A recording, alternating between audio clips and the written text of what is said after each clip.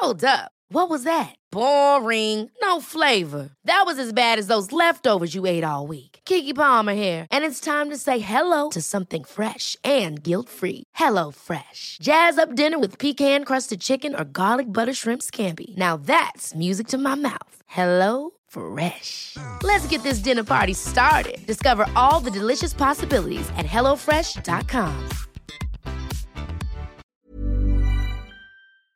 This podcast is brought to you by Green and Black's Velvet Edition, a delicious range of sumptuously smooth dark chocolate.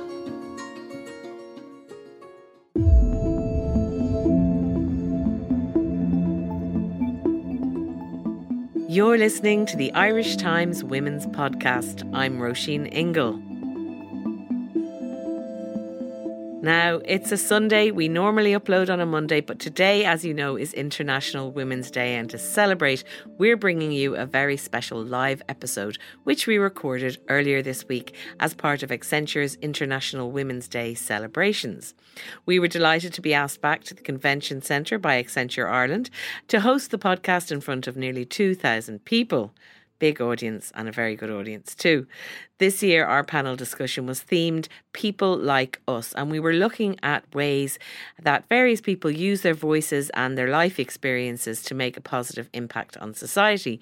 Joining Kathy Sheridan on stage was Senator Lynn Ruane, Izzy Keane, the creator of Izzy Wheels, spoken word artist Sasha Terfus, and CEO of the IDA Ireland, Martin Shannon. I think you're going to enjoy this discussion, and of course, happy International Women's Day to all our women's podcast listeners. You're all brilliant, and I hope you have a lovely day planned. I am so delighted to be back here again this year. I had the best fun of my life at this event last year, and actually so did my panellists. And this year, I think Accenture have done it again. It's a very different vibe for me this year. We have a very different group of panellists, but I think that every one of them is amazing in one way or another. I am here representing the Irish Times. We're recording a live episode of the Irish Times Women's Podcast, celebrating International Women's Day 2020. And for the next half hour or so, we're going to be getting very personal and political, because as you know, the personal and political are perhaps now more than ever deeply intertwined. First, I want to wish you all a very happy International Women's Day. It's actually on Sunday, as I'm sure you know. But it sort of went on for a day for a few years, and then it went on for a few days. And now I think the fact that it's on a Sunday has allowed everybody to say, oh, hell, let it go on for a month. Which it kind of is. I know somebody who has an event on March the 27th. But there's a lot to celebrate and to discuss when it comes to women and equality. The title for our panel discussion actually broadens that to people like us. And we have 4 people here who in various ways have used these personal experiences to make lives better for others. That is what is important about this particular session. We've seen the power of the personal story most recently in the 2 high-profile referendums for same-sex marriage and abortion rights. And when voters were asked what influenced them to vote to remove the 8th Amendment from the Constitution, for example, the experiences of women was used by very many people. They listened. They heard other people's experiences, often told at great cost and personal courage. But people listened. I was also struck in recent weeks by the very powerful essay by a writer called Gavin McRae, who wrote in the Irish Times about a vicious homophobic attack on him. And it kind of exposed the fact that we can never, ever relapse into complacency about these issues. So we'll be talking about this and about the benefit of courageously speaking up and the positive change that can bring in society. But we'd also be talking about the individual cost of that. And because behind every story there's a woman or man exposing their most intimate or vulnerable selves for a greater cause, here we have 4 guests today. And I'm going to begin with the man beside me. It's a man on the Women's Podcast, which I'm delighted about. Martin Shanahan is an Irish businessman and public servant. He's the CEO of IDA Ireland, which is really at the heart of us bringing inward investment into this country and therefore very important to us. And it's a role he's held since 2014. He's also a gay man, which he thinks should be utterly unremarkable, but it's not. And that's why Martin is here to tell us his story. Senator Lynn Ruane, over here at the far side, is an independent senator and activist currently seeking re-election I'm not advocating anything here. She was the president of Trinity College Dublin Students' Union from 2015 to 2016. But what is striking about Lynn's story is that Lynn was a single parent at the age of 15 and left school at that age. And look at her now.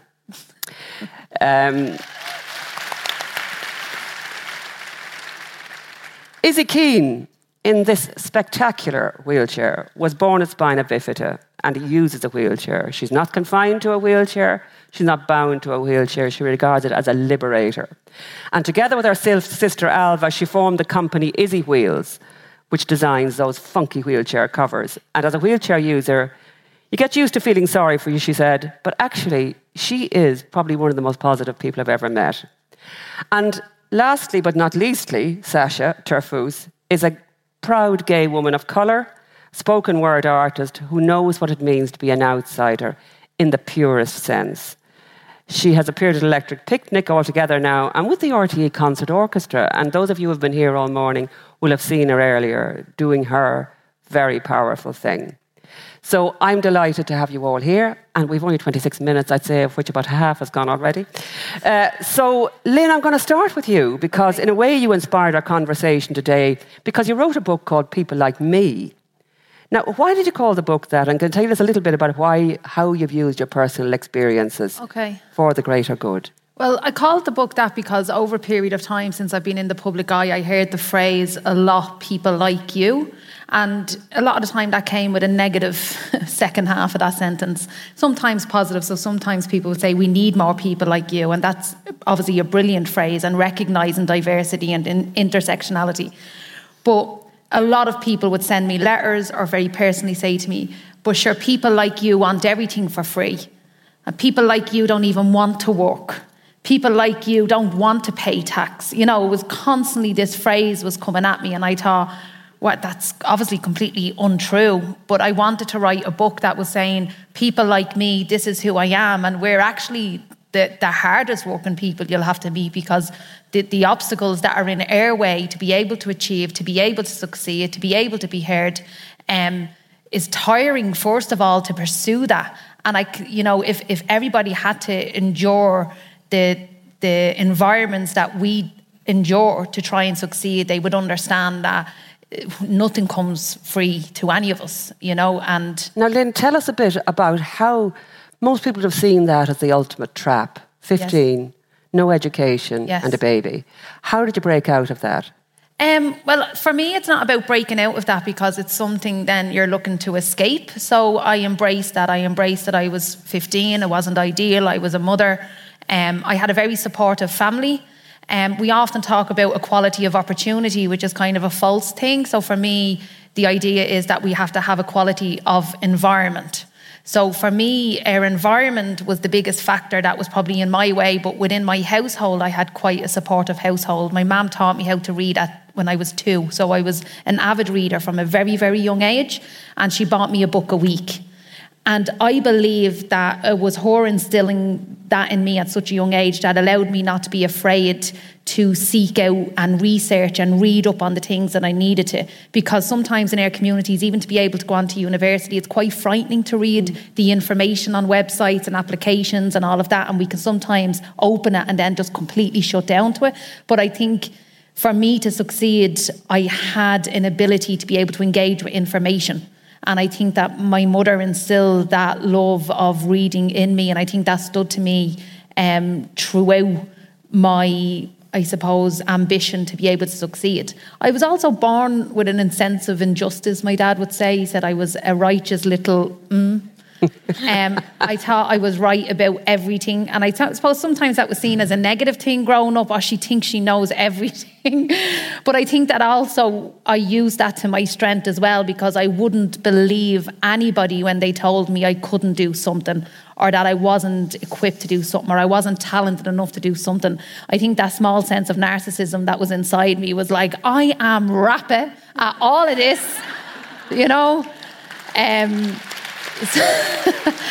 So, but the thing is, our successes and us being able to flourish within our community shouldn't be down to particular traits, so you can't have, there's something about our individual traits that will help us.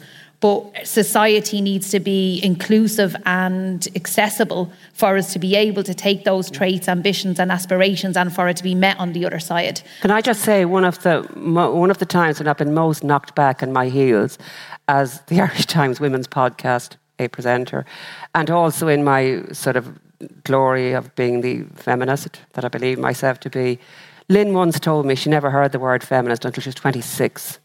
And I suddenly realised how little impact people like me have on communities out there, and how important it is to have forums like this where Lynn will come in and tell us, no, you're not getting to us. We don't know what that means. We are feminists, but we don't know what you mean by that word. Yeah, I think for feminism was something very new to me, but I suppose being a woman and being supported by my family and community succeed as a woman, and it was very, I just didn't have the wording for it, but it didn't mean that there wasn't women fighting for us to succeed within our own communities and for gender not to hold us back. But I think when you're coming from conditions that aren't ideal and poverty and deprivation, class sometimes is what your first barrier is. So when we look at our male counterparts in working class communities, because they have high suicide rates and they're in prison and they're in this, that sometimes it's their class identities that we're fighting with first before we can even begin to look at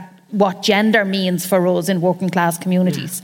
And I think feminism came to me much later on, and I suppose I rebelled a little bit then against middle class feminism, because I was like, don't claim me when I make it. Yeah. You weren't there when I tried to get. Kind of scary. Okay, Izzy. Your company, Izzy Wheels, is actually completely wrapped up in your own stories with your sister, Alva. First of all, tell us about your funky wheels today. Do they represent some very deep meaning? So today I am wearing Tarsila Schubert wheels, and she's an artist based in Abu Dhabi, and I literally just picked them because they match my outfit and I like the way they look. So tell us a little bit, Izzy, about, you were born with spina bifida, so this is the norm to you, how you feel. And when I approached Izzy initially, I sort of said to her, the little sad face on me, gosh, you must have had some challenges in life. And as I say, tell me what you say when people say that, Izzy. So, the narrative around disability is often so negative. And, that is a large proportion of people's stories, but for myself and so many, all the people I know with disabilities and who use wheelchairs, it's not our story. And so words such as wheelchair bound, confined to a wheelchair, people really believe that they are using the correct terminology and that they are doing the right thing. But it really is not a nice thing for wheelchair users or people with disabilities in general to hear their disability being just kind of dubbed as something negative before we get the chance to speak up about it ourselves. Because for me, I have a really positive relationship with my wheelchair and my disability. It's 100% part of who I am. And, with Izzy Wheels, I was finally able to, show visually my positive relationship with my wheelchair. And as soon as I started doing that, people weren't saying things like, oh, you poor thing, you're confined to a wheelchair, which was always unintentional. They were saying, I love your wheels, your chair is so cool. That's all I've ever wanted.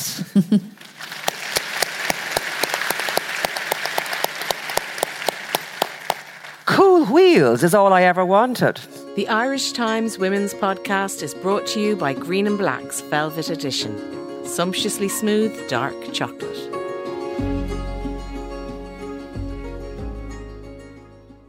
Martin, now I'm old, And I remember the story of the Kerry babies, Abby Dorney, about 35 years ago.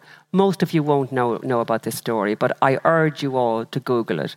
If you wonder about the position of women in Ireland 35 years ago, or more recently, if you like, but also about the form it can take, the form misogyny can take, and also what it must be like to be a person who feels different in that very oppressive environment. Now, Martin Shanahan looks to me like somebody who has always been unchallengeably confident about the fact that he's gay. But Martin was 11 when the Kerry baby story hit Abby Dorney. And I honestly wonder, Martin, without explaining what the Kerry baby, because it's far too complicated, but being born into that environment and realising you were gay back then, was it as shocking as I think it might have been? Well, the first thing to say now, Kerry's a lovely place, okay? Yeah, lovely. And a great place to grow up, in truth. But let's be honest, it was a different Ireland. I mean, in Kerry's baby's case was 1984. I was 11, as you said. In the same year, we had the Anne Lovett case in Longford, where a young woman gave birth in a graveyard, and that, unfortunately, was a taboo subject at the time, unwed mothers, and. So that was the environment, I guess. I knew from when I was a young age that I was gay. That I suppose you don't see it as different because this is who you are. I decided when I was 21 years of age that I would come out. I told my dad first. He had a heart attack a week later, which I thought was very inconsiderate of him. He survived that, by the way. He has passed away since, but nothing related to my coming out. You sure? I'm pretty sure. He told me so. My family were extraordinarily supportive. But yeah, I think the biggest difficulty for somebody growing up LGBT in 70s and 80s Ireland and 1780s Kerry was that there's no frame of reference. There's no one to look to say, okay, this is how you deal with this. Or nobody to look to that has trodden a path that it would be perceived as normal. And that's the difficulty. That has changed, I think. I think it has changed immeasurably. It's changed because of people like you who have stood up and been the exemplar. Yeah, I think I think you do need exemplars. I'm not that comfortable with the word exemplar, to be honest with you. But well, I'm awarding it. Yeah, thank you very much.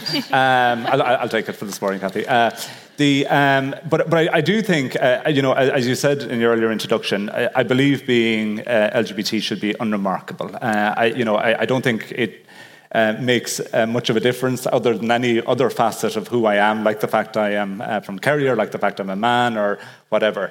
Unfortunately, in order to make it unremarkable, we need to see lots of people in lots of different roles. So whether you are the CEO of a public agency, or whether you're a prominent sports person, or you're somebody prominent in the media, we need people from all walks of life and all backgrounds to be able to see them, and so others can aspire to be them. And now, Martin, can I just stop you there and just say that even in the last few years, where we congratulate ourselves endlessly about the same-sex marriage referendum and how we're the first popular referendum in the world to pass it, you actually had a bit of a blowback to comments you made.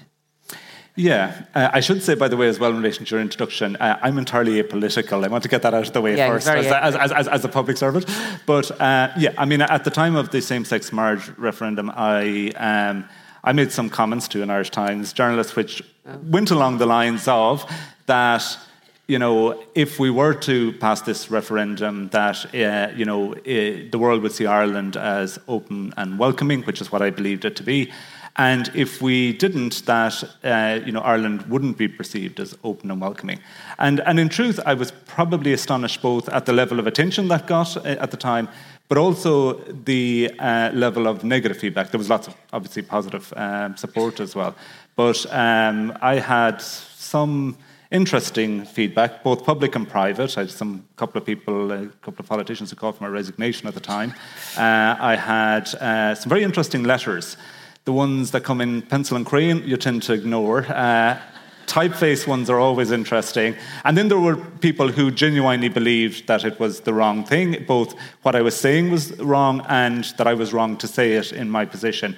That came very eloquently argued. And I think it was probably, for me at least, probably the first time that I had a gauge of the level of probably homophobic feeling in Ireland. Because up to that, I'm not saying that my sexual orientation hadn't challenged people up to that in terms of my interaction, but I always believed, listen, this is their problem. If there's an issue, I am who I am, they're going to have to deal with it.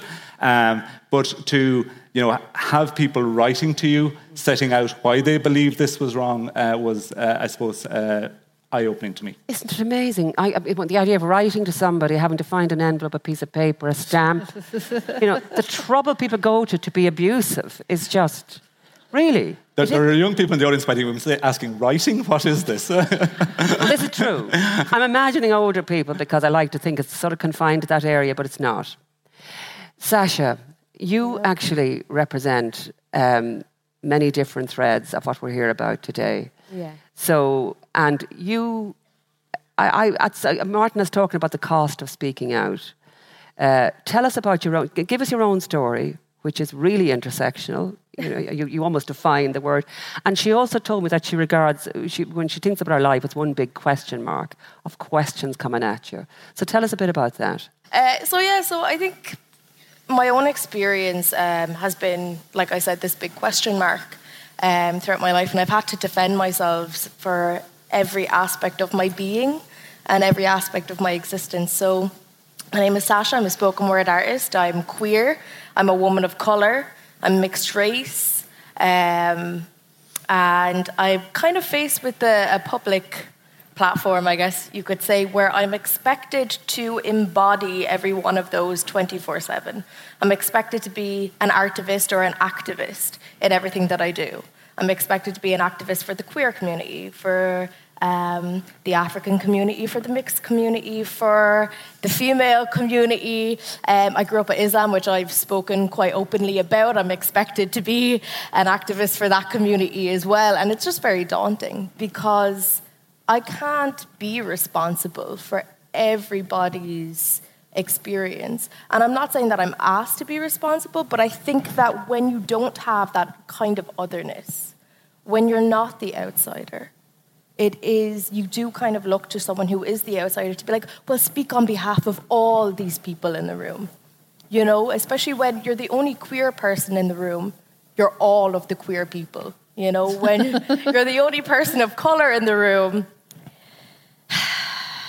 I suppose women, that is the burden of women and increasingly maybe of men, all men, not all men, #, all women.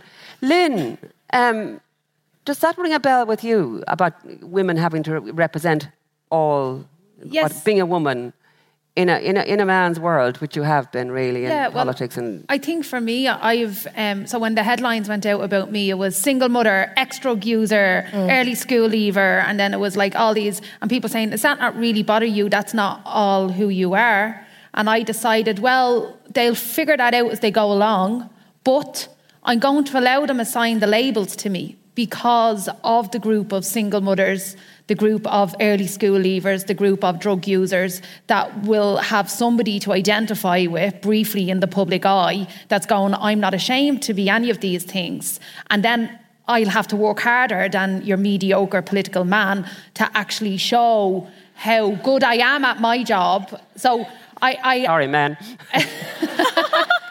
So I allowed the labels, but I knew I had to work really hard to show that I'm not only those labels and that I'm actually really effective at everything that I do and who I am, and that I'm good at my job and I'm intelligent and I'm smart. So those things I had to prove. The other things I just accepted. Now, Lynn, a new report has come out today, which I think is very relevant given the day that's in it. It's from the UN Development Programme. And it is actually pretty shocking stuff. It's done over 75 countries. Now, I'm not sure if there's an East or West bias in it. And we're not saying this applies to Ireland necessarily. But Lynn, you have a few figures there. I have. I'm just getting them up here. So So it says 80% of the population are biased against women, and that's male and female. Now, that was up to 2014, and they took it from 2 separate studies. So, sorry, I took some of the figures down because I only read it this morning. Some of those are quite stark, but it is from a sample from across 75 different countries. But I mean, Sweden was accounted for in terms of rowing back. So it's looking at some countries that have declined or actually gotten worse in their bias where they had made advances. But I think one of the most striking bits in it is that a third of people, both male and female, believe that it's acceptable to beat your wife. You know, whatever about us battling for political office. That's a third of men and women. Now, this is a worldwide thing we have to emphasise. But that's, and I know there are many people in this audience who have come from other parts of the world, and well done, we're delighted to see you. But this represents the world. The world, it's global, And like, I mean, what it says here is that, you know, at this pace, that 67 countries, which makes up 2.1 billion of girls and women, will not achieve any of the key gender equality targets by 2030. And that's quite stark. I mean, that's a lot of women and girls left behind wherever they are. And I think it's upon, like, feminism it should be borderless, you know, so our feminism should reach to as many countries as we possibly can. So I don't think we can, I suppose, sit in ourselves and say, oh, well, we're in Ireland, we've made great advancement, that mustn't account for us. It's the fact that it counts for women somewhere, and it's upon us to kind of pursue that. And to help, you know, in every country to advance the situation for women and the environment for women. But we're coming to an end, and we are. The clock is ticking down horribly here. I wanted to finish on a sonnet, right? She's going to make a show of us all, I'm going to tell you. Right. So when Roisin and Kathy showed me this report, I wrote a sonnet a few weeks ago, and the real spoken word poet is beside me. So do not judge me, Sasha. And don't judge me. Don't. So it's called Shakespeare's Hell, and the report reminded me of this. And I wrote this in honour of Nell McCafferty because she told me to stop allowing politicians say grow a pair, because she said that courage and bravery is not, it's not in a man's genitals. So, I apologise in advance to the younger ears in the room before I recite the sonnet, just to finish on International Women's Day in honour of Nell, who would love this. So it's called Shakespeare's Hell. Have some balls, says the demand for power, ignoring the softness of his stones, as if having some hell is the cower. Nell once hurled at them and their thrones. Where is courage in this shallowed hall, placed carefully inside each maiden? Not in the depths of that hallowed ball. Bravery is not a genital laden. Standing for what is right is genderless, so take it back from the man's nutsack. Location is in anyone's fearlessness, and share it equally with a woman's rack. Weakness associated with a Shakespeare's hell is nothing in comparison to McCafferty Nell.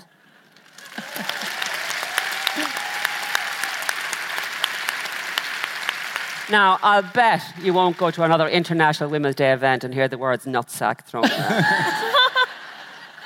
And I'm so genuinely sorry to say that's where we have to end this. I genuinely could go on for 3 hours with these 4 panellists, but that's all we have time for. And thank you very much for being such an engaged audience.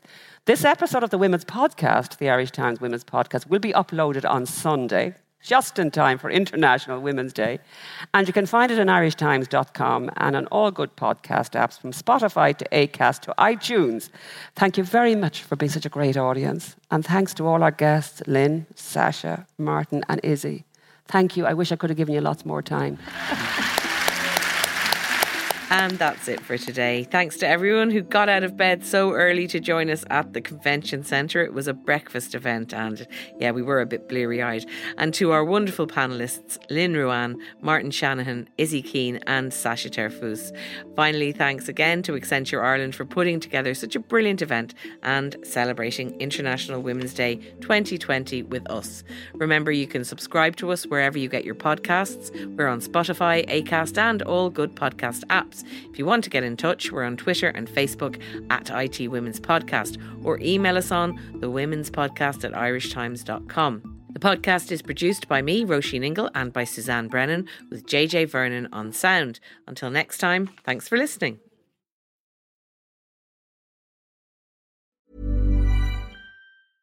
Hey, it's Paige DeSorbo from Giggly Squad. High quality fashion without the price tag. Say hello to Quince. I'm snagging high-end essentials like cozy cashmere sweaters, sleek leather jackets, fine jewelry, and so much more. With Quince being 50 to 80% less than similar brands. And they partner with factories that prioritize safe, ethical, and responsible manufacturing. I love that. Luxury quality within reach. Go to quince.com/style to get free shipping and 365-day returns on your next order. Quince.com/style.